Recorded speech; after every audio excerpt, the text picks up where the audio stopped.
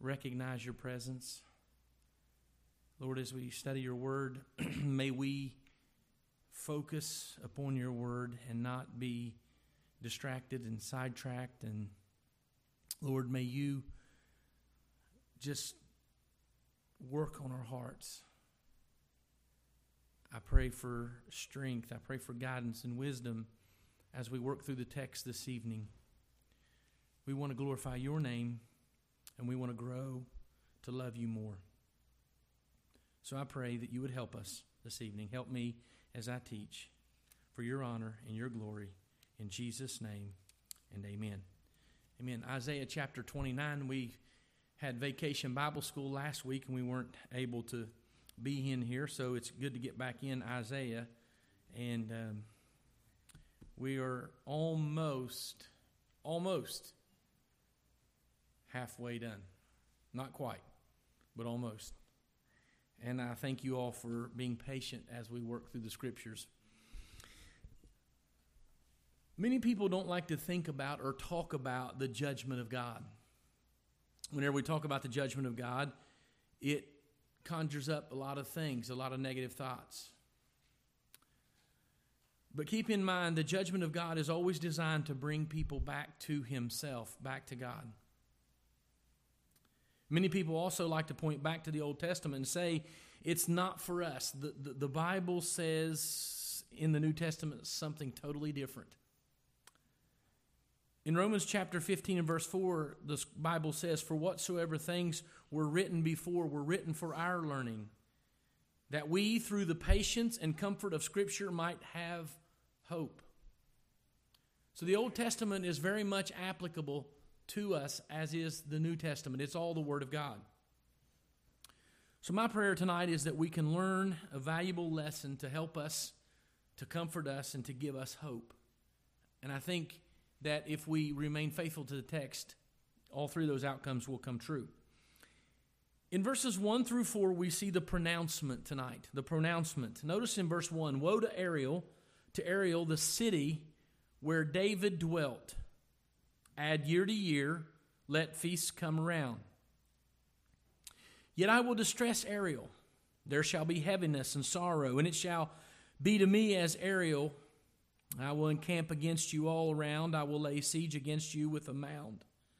And I will raise siege works against you. You shall be brought down. You shall speak out of the ground. Your speech shall be low out of the dust. Your voice shall be like a medium's out of the ground. And your speech shall whisper out of the dust. The prophecy given to Isaiah to record for us is directed at Ariel in this text. Ariel is the city of Jerusalem. Interestingly enough, I have conflicting opinions as to what Ariel means.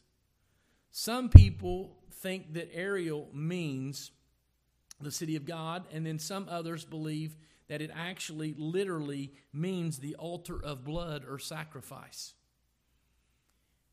I cannot tell you exactly what it means, but I can tell you that everyone agrees that it is Jerusalem. We do so because of historic reasons, and we do so because of Bible reasons. But there's a pronouncement of judgment that is coming against Jerusalem. Now, let me be clear that when God says He is going to do something, He does something. So in this pronouncement, judgment is certain. It will happen. God does not issue idle threats. How many of us parents have done that before? If you do that one more time, and we don't do what we say we do. God's not that way. I see someone getting elbowed back there. I won't point out any names. God's not that way. When God says He's going to do something, you can rest assured He will do it. God is not a man that He should change. He does not change. Judgment is certain. And also judgment is from God. It is clear that in this text, God Himself is going to bring judgment upon Jerusalem. Now, some people think, well, that's kind of bad. It always amazes me, people who do not believe in God expect God to give them all the good, but never allow bad in their lives. How many of you heard something like this? Well, if your God is so good, why does He allow children to die? And et cetera, and et cetera, and et cetera.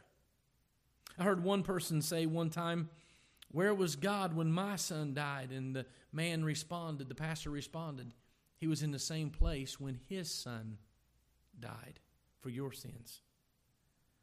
There's so much about God I don't understand. I wished I did. But as we get deeper into Isaiah, we will see the teaching that says God's ways are so much higher than our ways. His thoughts are so much higher than our thoughts. And sometimes we struggle with rectifying that. We struggle with allowing God to do the things He does. As I say that word carefully because you and I can't allow God to do anything. But in our minds, we expect God to think and act like we do. And He doesn't. He's God. And so God pronounces on His city, the regal city, the city of David, Jerusalem, that holy city, He pronounces judgment upon them. Why would He pronounce judgment upon them? We'll get to that in just a moment, but notice in verses 5 through 8, the punishment of the enemies, the punishment. Now it's interesting to me in verses 1 through 4, He pronounces judgment against Jerusalem. And we know at this time Assyria was allowed to invade Jerusalem, and they were able to wipe them down to the very ground. But instantly, God does something miraculous. He uses the Assyrian army to come in and to level it, and then instantly, God turns His punishment to the enemies of Jerusalem. The very people that He used to bring judgment upon Jerusalem, He turns and destroys them. Notice what He says in verse 5. "Moreover, the multitude of your foes, your enemies, shall be like fine dust." He's going to render them, He's going to destroy them. "And the multitude of the terrible ones like chaff that passes away. Yes, it shall be in an instant, suddenly. You will be punished by the Lord of hosts with thunder and earthquake and great noise, with storm and tempest, and the flame of devouring fire." God uses these cosmic occurrences, earthquakes, storm, tempest. Verse 7, "The multitude of all nations who fight against Ariel, even all who fight against her and her fortress and distress her, shall be as a dream of a night vision. It shall even be as a hungry man dreams, and he looks, he eats, but he awakes, and his soul is still empty. Or as when a thirsty man dreams, and look, he drinks, but he awakes, and indeed he's faint. His soul still craves, so the multitude of all the nations shall be who fight against Mount Zion." So we have the pronouncement of judgment on Jerusalem. Jerusalem is judged in an instant. The punishment comes to those nations, those enemies that came against them. And God says they will be as dust. And guess what happened? They were as dust. Why did all this happen? Well, verses 9 through 16, we see the problem laid out for us. Verse 9, he says, "Pause and wonder." Why did God judge Jerusalem? Interesting question, right? All throughout Scripture, we are told to pray for the peace of Jerusalem, right? And Jerusalem is the regal city. It's God's city. It's the city that we keep our eyes on in prophetic happenings. Why would God judge them? Well, let's read further. "Blind yourselves and be blind. They are drunk, but not with wine. They stagger, but not with intoxicating drink. Notice this, for the Lord has poured out on you the spirit of deep sleep, and has closed your eyes, namely the prophets, and he has covered your heads, namely the seers. Well, first of all, God judged Jerusalem because of the blindness of their leaders. The blindness of their leaders. Listen, they refused to listen to the word of God. How do I know that? Look at verse 11. The whole vision has become to you like the words of a book that is sealed, which men deliver to one who is literate, saying, read this, please. And he says, I can't read it because it's sealed. Someone brings you a book that's sealed and says, read it. And you say, I can't read it. It's sealed. To those who could read. To those who could not read, then the book was delivered to one who was illiterate, saying, read this, please. And he says, I'm not literate. The people who were responsible for taking the word of God and delivering it to the people, they were not doing it because they were not listening to the word themselves. Not only was there a refusal to listen to the word of God, but there was ignorance of the word of God. It's like a blind person. They're drunk, but not with wine. They stagger, but not with intoxicating drink. Why? Because they refuse to receive the word of God, and because they refuse to obey or listen to the word of God. Notice what he says. The Lord has poured out on you the spirit of deep sleep. It was the Lord that caused them to be blind. Why? Because they weren't listening anyways. They were refusing the word of God, which produced a famine of the word of God. The very ones. It's not like in Bible times they could go to their bookshelf and pull the scriptures off the shelf and read it for themselves. The prophet represented God to the people. The priest represented a lot of times the people to God. So the blindness of leaders, it was a problem. And if the leaders are this way, then how will the people be? If they're responsible to give the word of God to the people, but yet they are not, in fact, doing what they're supposed to do, then how will the people be? They will be hypocrites. Notice verse 13.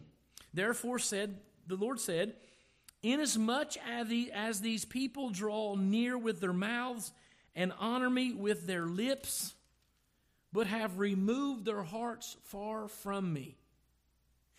And I add this in this a little footnote before I read the rest of that verse.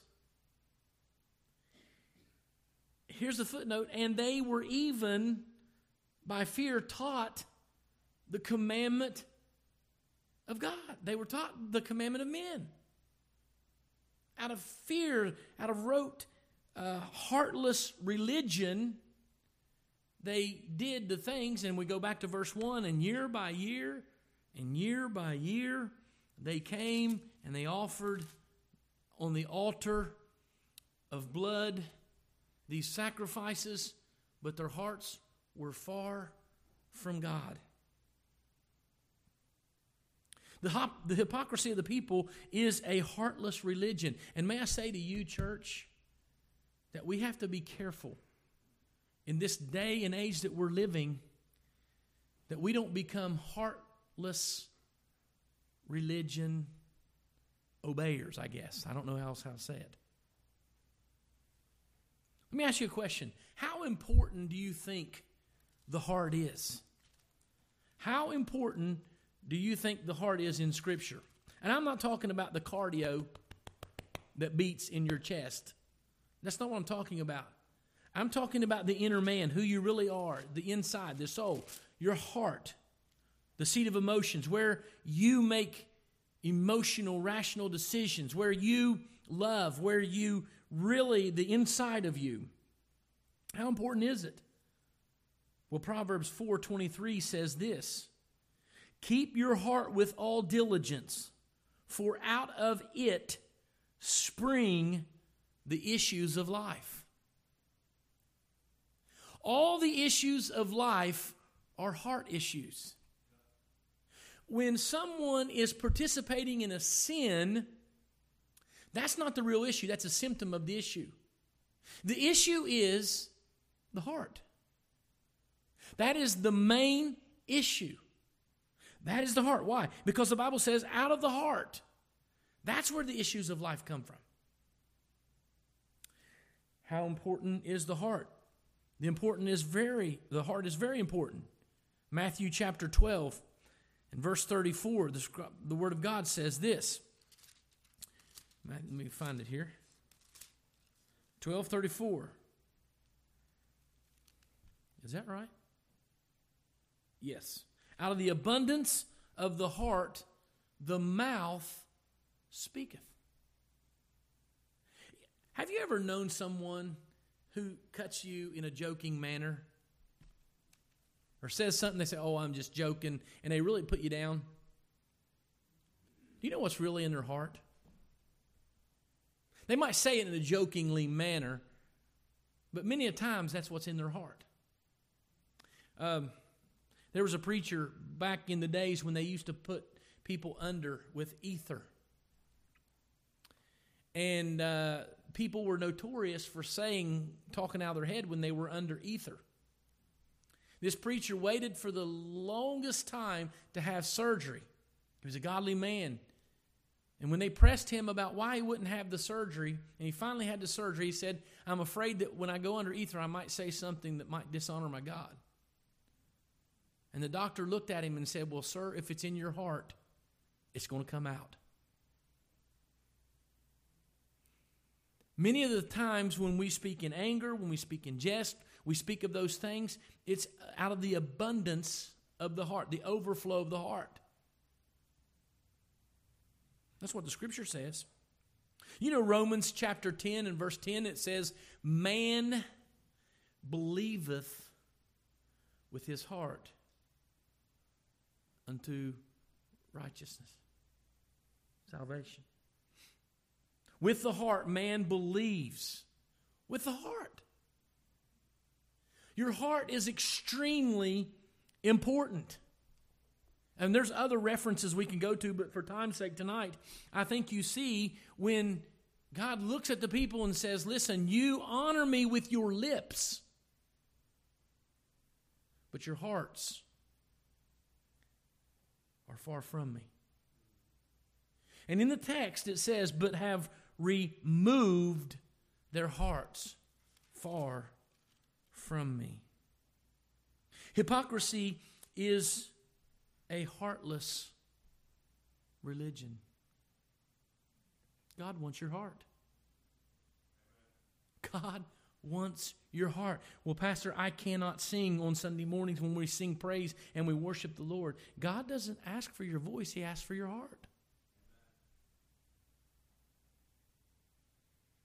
God asks for your heart. I remember one year we went to the Cincinnati Reds baseball game. And I was sitting there and I was watching, and there was a shortstop. I won't say his name. The ball was hit, and he kind of just halfway threw up his glove and didn't make an effort. And I thought, there are a lot of little league teams that would have put him on the bench for that effort because it was a heartless attempt. And there are many people who can put their heart and soul in many things. They have a hobby, and they pour their heart and their soul into it. Their careers, they pour their heart and their soul into it. How often do we pour our heart and soul into Christianity and serving Christ? And we look at this Jerusalem and we say, how could these people do that? How could they honor him with their lips?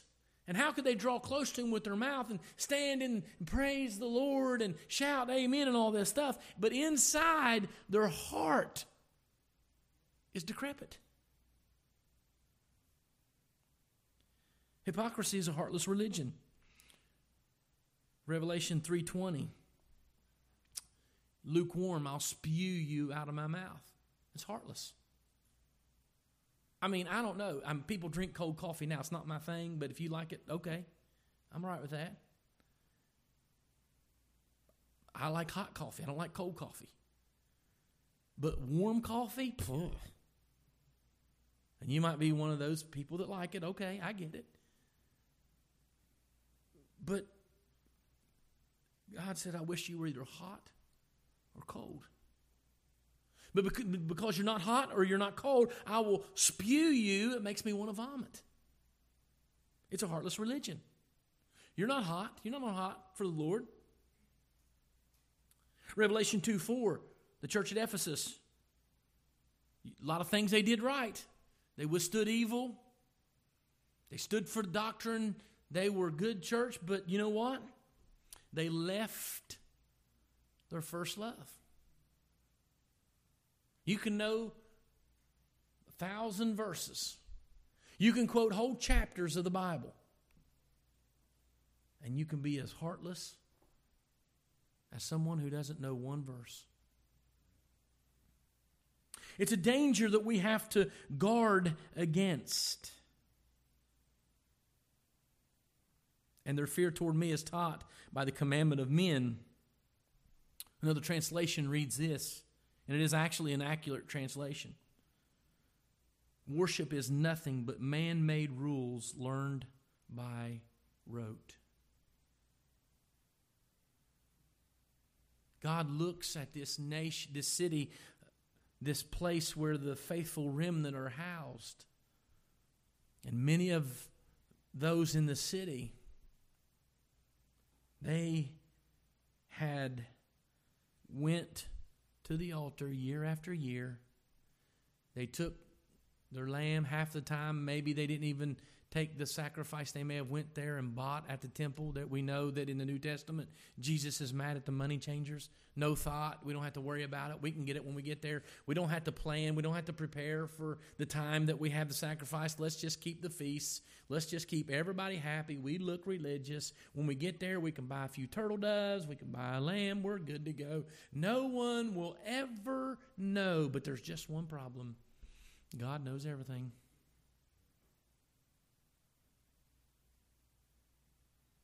Not only was he angry at the hypocrisy of the people, but the foolishness of rebellion. Look in verses 15 and 16. Woe to those who seek deep to hide their counsel far from the Lord, and their works are in the dark. They say, who sees us and who knows us? Surely you have things turned around. Shall the potter be esteemed as the clay? For shall the thing made say of him who made it, He did not make me? Or shall the thing formed say of him who formed it, he has no understanding? Now, let me just say this. I doubt these people were saying this with their lips. But they were saying it with their heart, revealed in their actions. The foolishness of rebellion, thinking that one can hide his or her rebellion from the Lord, is utter foolishness. Utter foolishness. Rebellion seeks to hide its plans from God and do evil in secret. God knows everything. It's one of his attributes. Every thought you and I would ever have, he knows. Which blows my mind because I don't even know my thoughts sometimes. Yet, these people, in their arrogance and their foolishness of rebellion, thought that they could do evil and hide it from God. At the crux of this, all through the leaders, down to the people, to the rebellion, at the heart of the matter was the heart, pun intended. It's the heart. We forget that in Christianity. We think that perhaps if we just do enough, God will be okay with us and give us what we want and what we need. But the very thing God wants from us is our hearts.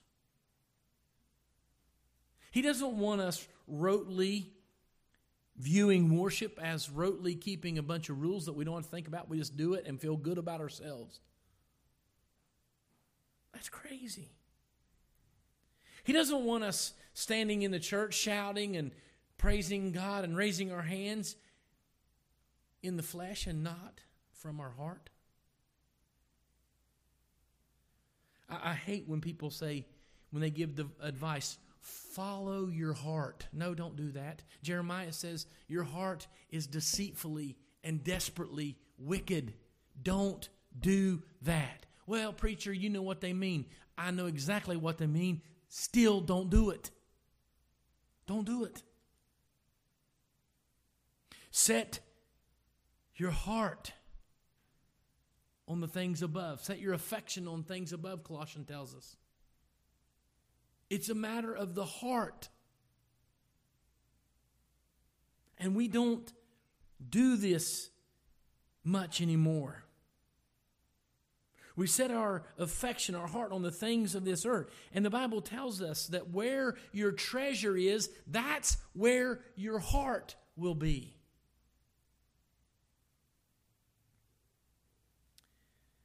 But God, in His infinite wisdom and grace, gives them a promise. Verse 17. Is it not yet a very little while till Lebanon shall be turned into a fruitful field, and the fruitful field be esteemed as a forest? Remember, whenever we see this next phrase, in that day, whenever we see that, it's talking about yet future prophetic event. He's talking about the millennial kingdom. In that day, the deaf shall hear the words of the book, and the eyes of the blind shall see out of obscurity and out of darkness. The humble also shall increase their joy in the Lord, and the poor among men shall rejoice in the Holy One of Israel. For the terrible one is brought to nothing, the scornful one is consumed, and all who watch for iniquity are cut off. Who make a man an offender by a word, or lay a snare for him who reproves in the gate, and turn aside the just by empty words, they will be brought to nothing. Therefore, thus says the Lord, who redeemed Abraham concerning the house of Jacob, Jacob shall not now be ashamed, nor shall his face now grow pale. But when he sees his children, the work of my hands in his midst, they will hallow my name, and hallow the Holy One of Jacob, and fear the God of Israel. These also who erred in spirit will come to understanding, and those who complained will learn doctrine. There's only one time when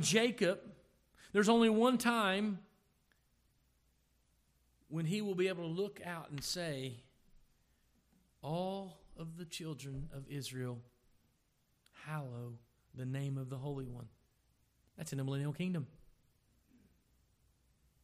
So in the midst of this pronouncement of judgment, punishment comes on the enemies of God. He reveals to them the problem and shows them the promise that awaits those whose hearts are in tune with Him. What a lovely picture. Now, I would just say, for a point of application, number one, pray for your leaders. I covet your prayers. Pray for your spiritual leaders. How do we pray for them? I would say, first of all, pray that we would be committed to the Word of God. Many of men that have stood behind the sacred desk of the pulpit, who were once very zealous for the Lord, have fallen. And anyone is capable of falling, and falling hard. Not only should we pray that they would be committed to the Word of God, but that we would be receptive of the Word of God.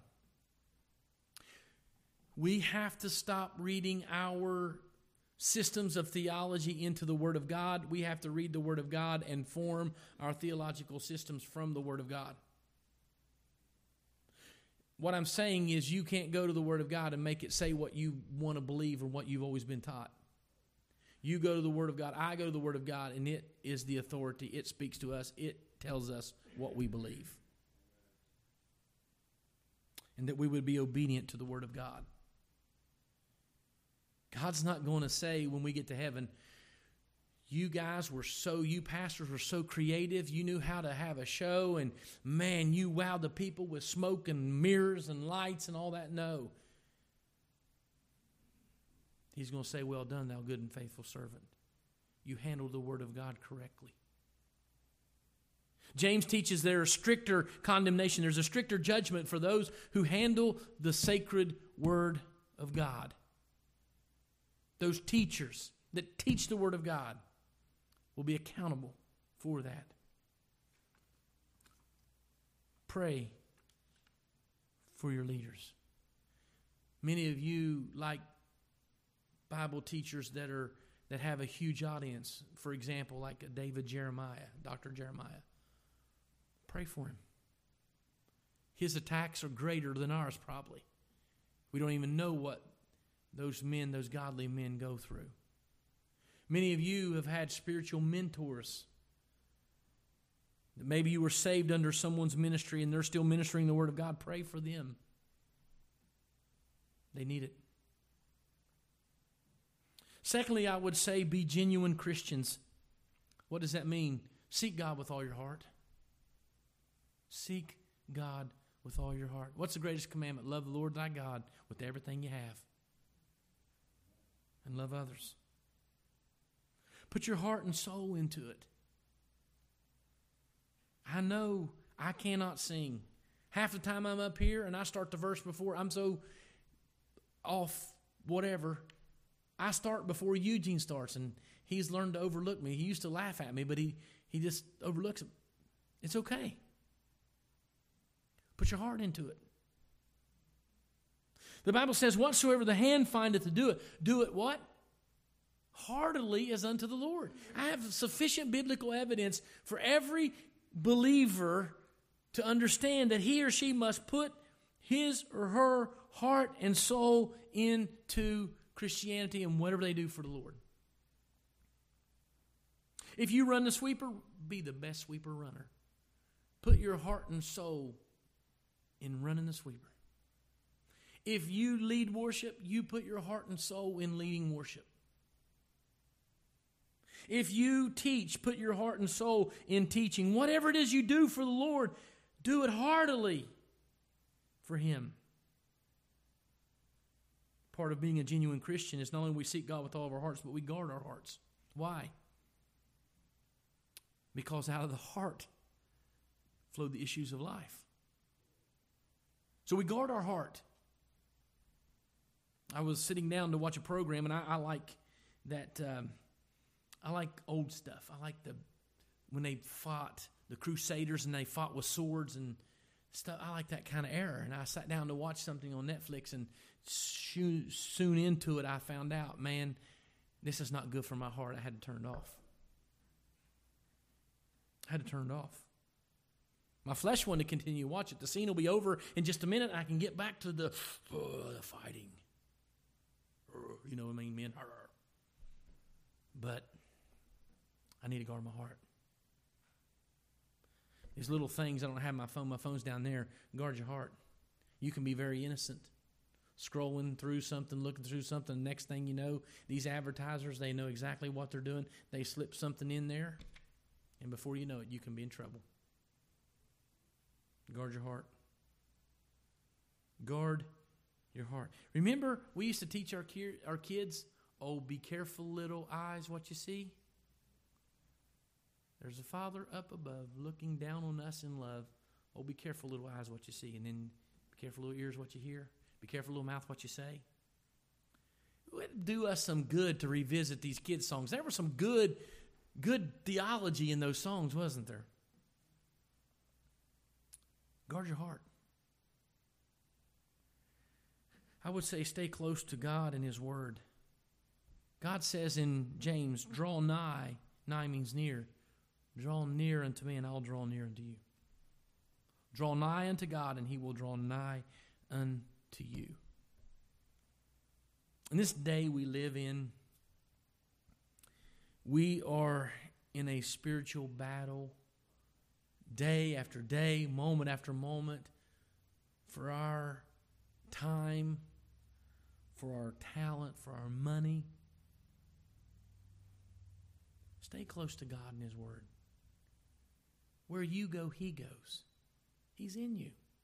His Spirit is in you. What you look at, He looks at. What you say, He hears. He knows. Stay close to Him. Pick up the Word of God.